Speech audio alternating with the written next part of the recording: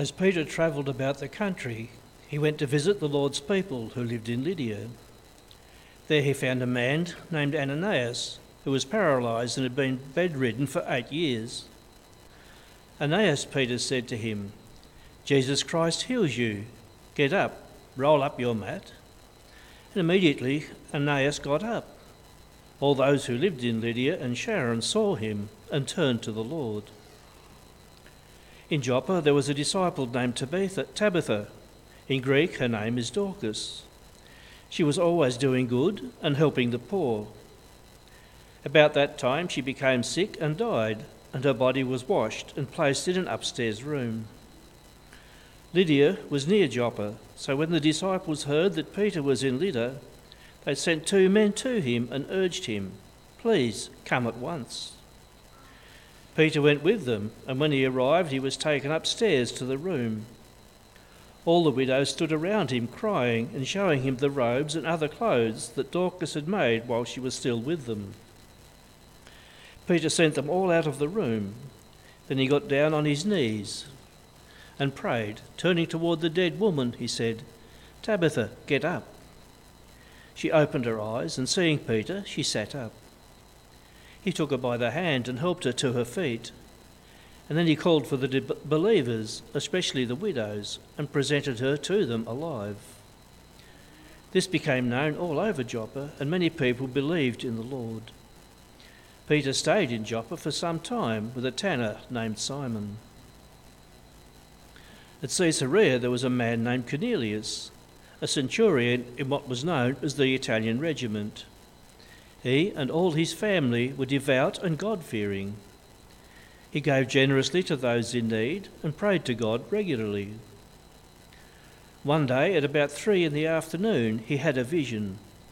He distinctly saw an angel of God who came to him and said, "Cornelius." Cornelius stared at him in fear. "What is it, Lord?" he asked. The angel answered, "Your prayers and gifts to the poor have come up as a memorial offering before God. Now send men to Joppa to bring back a man named Simon, who is called Peter.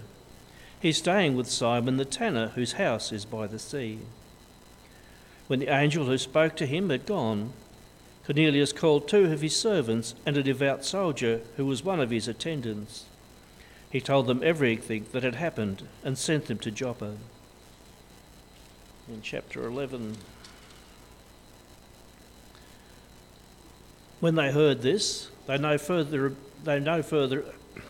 no further objections and praised God, saying, "So then, even to Gentiles God has granted repentance that leads to life."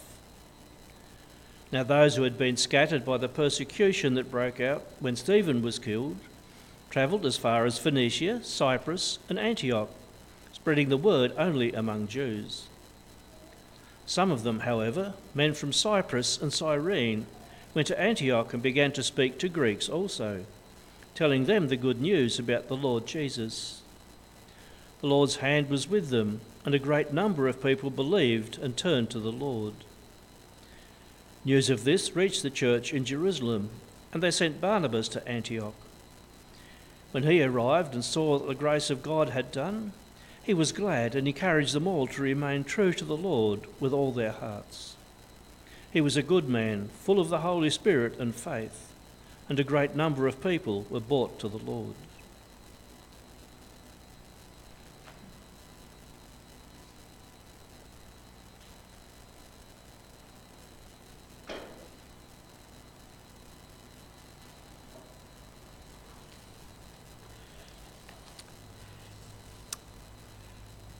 My name's Bert, for those who don't know me. It's good to be with you today and to have an opportunity to share together as we have already done in this service.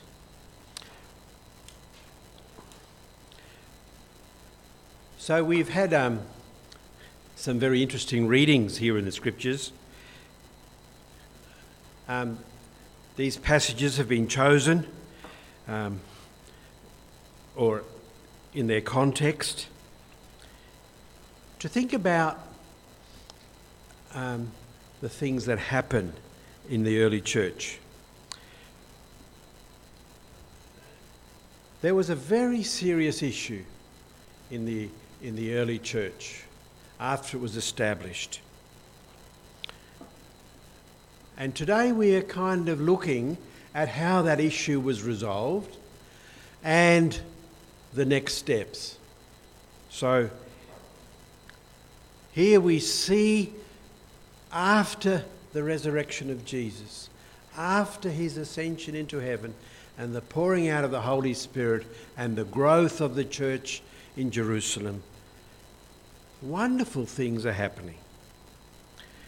And how God is leading the church and how these things are developing.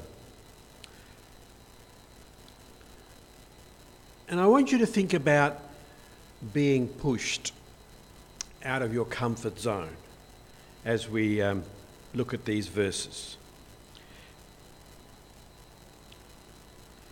And how God does that in our lives, and certainly how he did that in the life of the church in those days. Peter meets a man who has an unusual sounding name to our ears because it's the name of a Greek god. So obviously his parents were steeped in Greek mythology and named him Aeneas. And you can Google that and study that up and find out all the relationship between the gods. But it's interesting how we name our children. And if you're a Christian, you might throw in a biblical name. But if you were a Greek in those days, you would give them the name of their gods. So here's this man who Peter comes to, and he's been paralysed for 8 years, and, well, suddenly he speaks a word and he's healed. And it has such a dramatic effect. The whole village and all the district came to hear about Jesus. And the next thing he talks about, or he meets a disciple of Jesus whose name was Tabitha, who had died. This lady was such a caring person. And so her friends called Peter, "Come." So after the incident where Aeneas is healed, we see Peter going to Tabitha and speaking a word to her, and she is raised from the dead. And an amazing thing. And what happens? Huge numbers of people hear about Jesus and turn to the Lord, and the church grows. And that, of course, brings him to a place called Joppa, where someone gives him hospitality. And that someone is called Simon. Simon's a Christian, and he welcomes Peter and says, "You could stay at my place." There's just a little detail.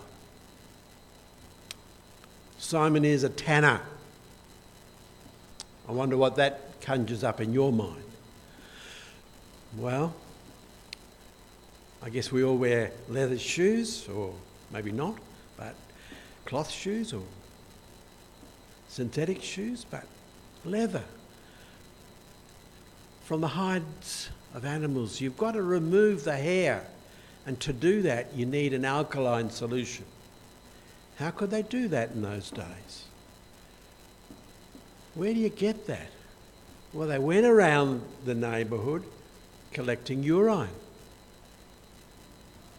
and letting that change and become smelly and alkaline, and then mixing the hides with that to get the hair to fall off, and then scraping off the bits of flesh that still clung to the hide. And all this smell of fermenting urine, rotting flesh. No one wanted to be a neighbour of a tanner. It was a smelly, stinky operation. That's where Peter lived for some time with Simon. That's where, on Simon's roof, he saw that vision. And that vision that was, we didn't read about that today, but the vision about the unclean animals. And take and eat. And he said, I would never do that. I've never eaten an unclean thing in my life. 3 times he had that vision. And of course, then came the invitation to go to Cornelius' house. To go where? To a Roman centurion. To go to visit this man in Caesarea and share the gospel with him. And there, faith came to his house. Think of Peter. Think of the incidences that we read about today, the scripture passages, the Greek man, the Jewish lady, Tabitha, Simon the tanner, his occupation, and then going to a centurion, a Roman soldier, a commander of men, the hated occupying forces. Don't call what is clean unclean, Peter. So these are the introductory things. It's a bit of a long introduction. But to help us to see, God is pushing Peter, isn't he? God is kind of making him stretch his horizons. And there's a huge response to the gospel from Aeneas's healing, Tabitha's raising from the dead, and then we see the centurion and his household coming to faith.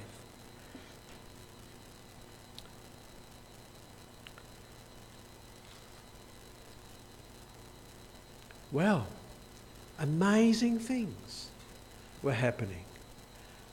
And God was pouring out his Spirit beyond the boundaries. And then all the apostles got together and said, what is happening out there? So these things are happening north of Jerusalem. These things are happening kind of on the coast and northwards of Jerusalem, beyond their jurisdiction. We've got to check this out. We've got to work it out. What's happening here? So we're told that they send Barnabas. Barnabas, the strong Christian, Jewish man. Originally he comes from Cyprus, but he lived there. He was a strong Jew. They heard these reports about the things that were happening. And Barnabas is sent. We read in verse 19, those who had been scattered by the persecution that broke out when Stephen was killed travelled as far as Phoenicia, Cyprus and Antioch, spreading the word only among the Jews.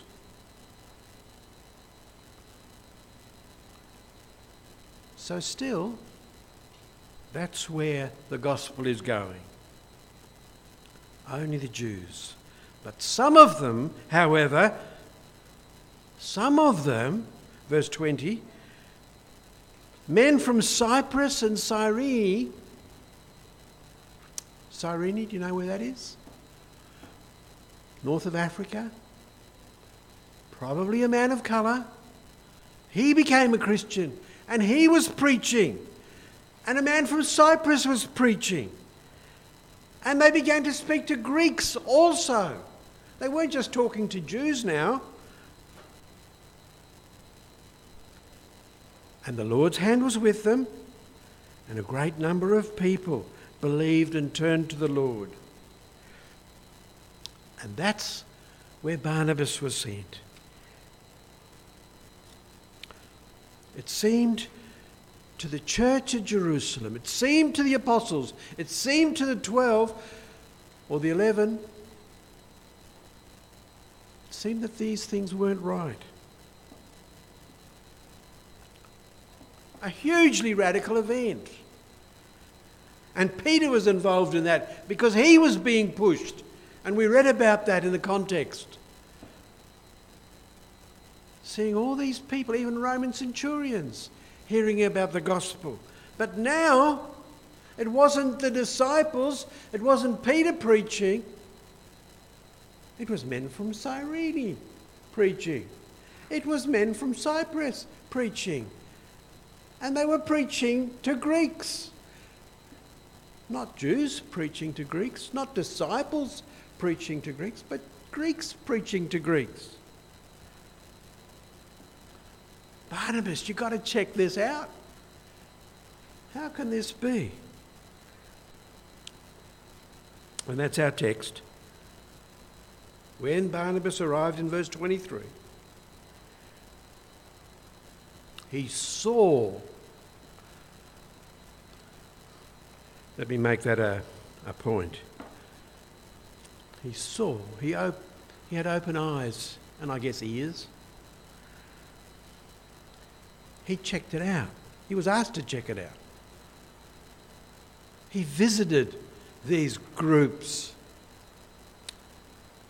right up in Antioch. Not just around Caesarea, north of Jerusalem, but way north. 300 or more miles or 500 kilometres north of Jerusalem. A very long journey. And he saw many believers who had become believers through the preaching of other Greeks. From a Cyrenian disciples and preachers and proclaimers. And Cyprian proclaimers. And where were they trained? Who knows? So Barnabas checked it out. He saw and he heard what they were saying and about Jesus.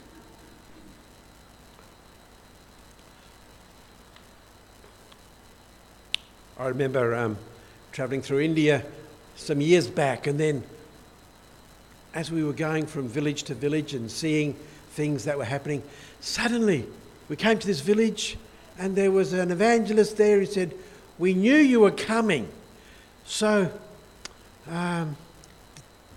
we've arranged for you to baptise this husband and wife."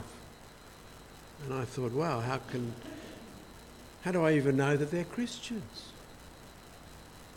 How do I know if he's told them the word of God and preached to them properly? So through a translator, I asked them some questions. And I asked them what their hope was and who Jesus was and what had Jesus done for them. And I guess the pastor was quite surprised. Why am I doing that? Why am I asking these things? Didn't I believe that they were true believers? So that was kind of confronting for me, just being put in that situation. But then they said, "Well, I don't even have clothes." "Oh, we've got spares for you." "That's all right." So there was a huge tub and we baptised this couple.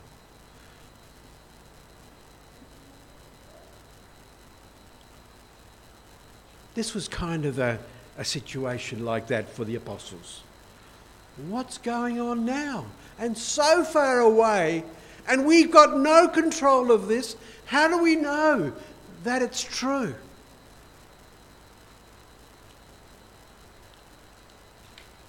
I know that my scepticism was turned to joy and gladness to see that God is working in very poor situations, in tribal situations in central India. What joy to know that people who have nothing have everything when they come to faith in Jesus. and become my brothers and sisters, just the same.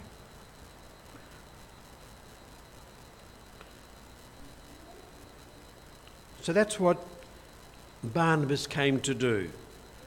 He had open ears, didn't he? And he had open eyes to see. He went to see. That's what the text says.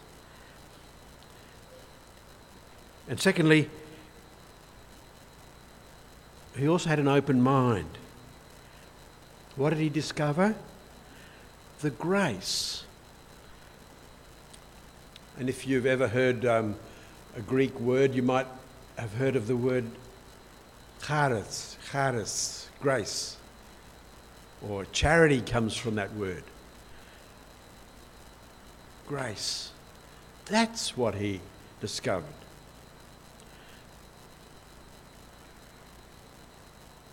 The graciousness of God. He had open ears and open eyes, and he could see that in this gathering at Antioch. And he saw and heard them telling about Jesus, and their hope in him, and their love for him, and their faith in him, and their care for each other.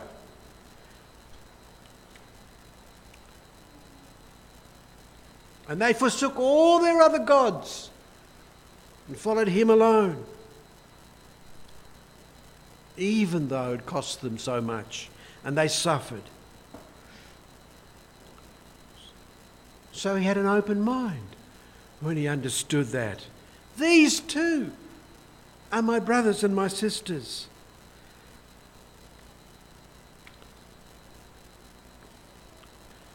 And this was the watershed moment for the church, when the apostles first understood, and Barnabas first understood.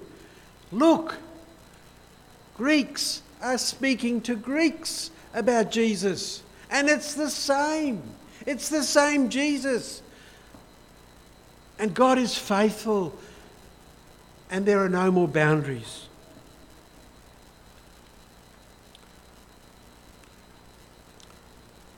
But I guess Barnabas would never have seen, would never have understood, unless he himself understood grace. And he himself had known the love of Jesus, and that Jesus died for him. And we share that today in the Lord's Supper, didn't we? To remind ourselves that this is for me. I take this bread because I too have found grace. And because he had found grace, he could see that in other people. And when Cornelius became a Christian, and his family,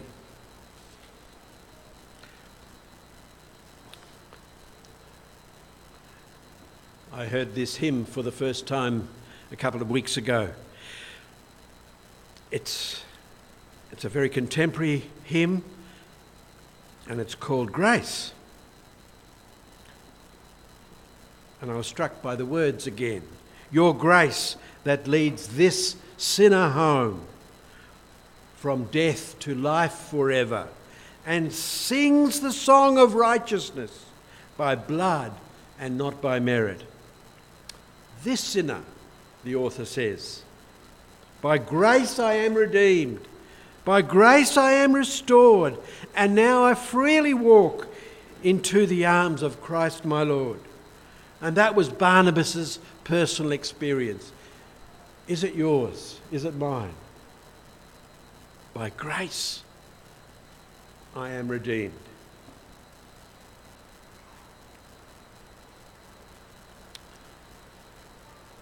The missionary from central India that you guys think of and pray for, Shershing, I know him quite well, met him many times. He's a team leader. He and his wife Jyoti, they, I think it was 10 or 12 converts last year. This year, haven't heard much about anything this year, but they're expecting 20 or so. because they're going to a new village and telling there about the grace of the Lord Jesus.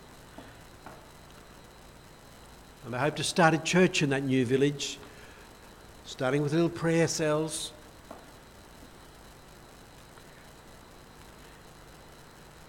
Your grace, this song that I was quoting before, that reaches far and wide to every tribe and nation, has called my heart to enter in the joy of your salvation.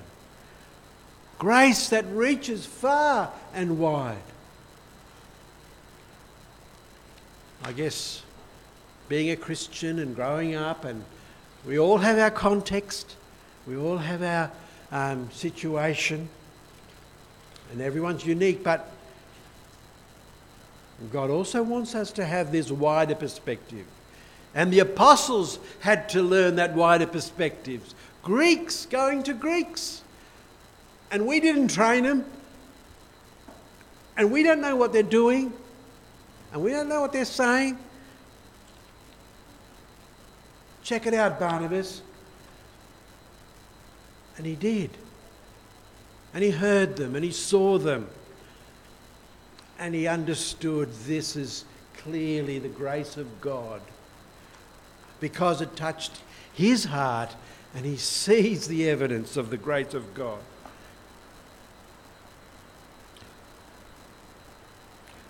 And what did he do? Well, we heard about that in the kids' talk. He rejoiced. That translation talks about gladness. I think that's a bit of a weak word compared to this joy. It isn't that same Greek word, but it's a joy caused by grace. And so it's not just gladness, it's rejoicing. Because grace has touched somebody else and has touched me. And that's the word that Barnabas used, or that Luke used when he wrote about this, rejoicing. There wasn't just a smile on his face, but deep-seated, thankful response to God that he has been gracious.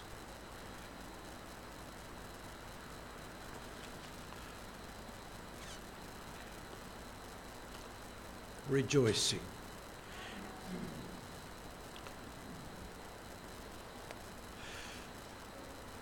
Well, I guess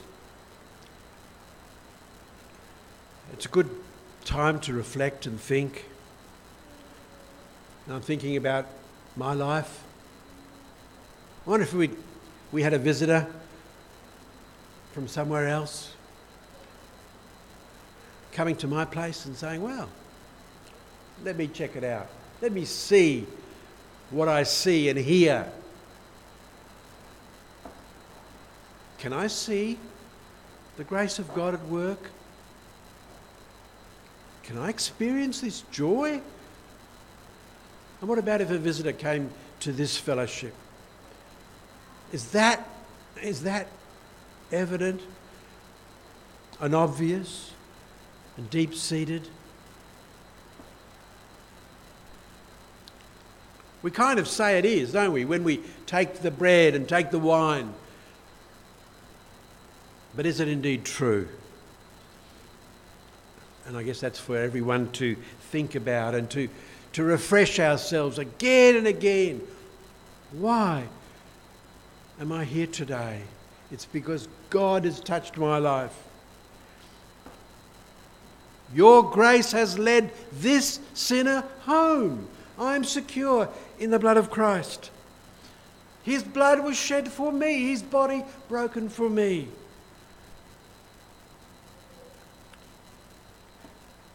That same song goes on to say, your grace that I cannot explain, not by my earthly wisdom, the Prince of Life without a stain was traded for this sinner.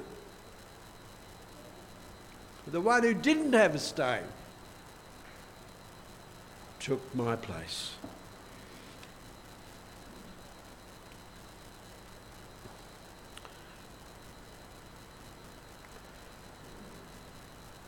Joy. There was certainly joy in Barnabas' heart and life that day. And he had a word for the church there at Antioch. I guess Antioch was a very interesting place. It's a dreadful place, actually. It was the most wicked and corrupt city in the whole of the Roman Empire. Right up north from Jerusalem. It was the place of the worst evils that one could find in Roman civilization. And he encouraged those Christians. He encouraged them that day. Every believer there to stay close to the Lord with all your heart. That's it. Cling to Jesus. We sang about that. Turn your eyes upon him. That's the word of encouragement, that we are refreshed in the joy and the gladness because God has been gracious to us. Remain close to Jesus. Where else would you go? I guess many of these people were refugees. Many of them were persecuted. Many of them were very poor. And they were living in a dreadful society where all the moral values were being thrown away as the worst of corruption expressed itself. Your grace that reaches far and wide to every tribe and nation.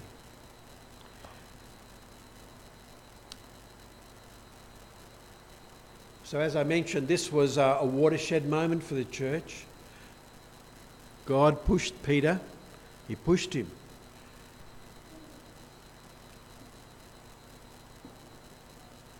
And Peter was very reluctant to go and visit that centurion.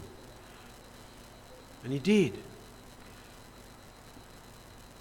And eventually the group of the apostles sent Barnabas. And he came back with a report of so much joy. Let's close there and ask ourselves those questions.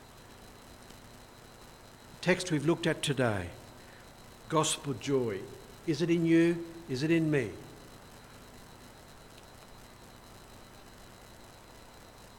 Why is it in you and why is it in me?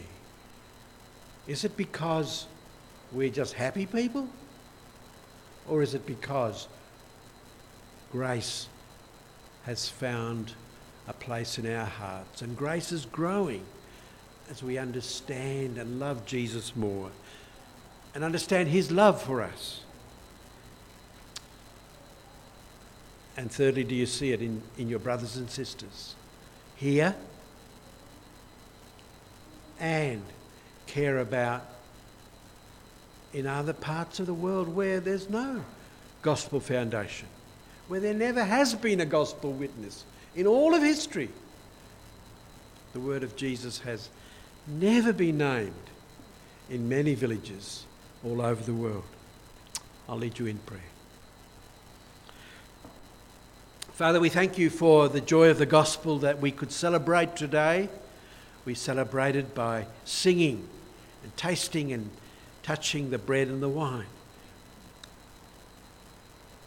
and being refreshed in our hearts by your expression of grace to the early church and pouring out your Spirit so generously and so widely, far away from where the church was first birthed and began in Jerusalem. And because of that watershed moment, the church, the gospel, has penetrated every country, but it hasn't reached every person. And so we want to pray and pray for your blessing on that word going forth, that people would see and hear and experience, but we too live by grace. Help us to do that in our workplaces, in our friendship circles, those we know. We pray for Shershik. We pray for the work and the witness that he brings and his plans to reach another new village with the good news of the gospel. May he find a reception there, open hearts that you have prepared, and be pleased to bless and grow your church in central India too, in this tribal context. Hear our prayer and be pleased to continue to watch over us, that we will stay close to Jesus, remain ever faithful to him, and love and serve him all the days of our life because of his kindness to us. We pray all these things in Jesus' name. Amen.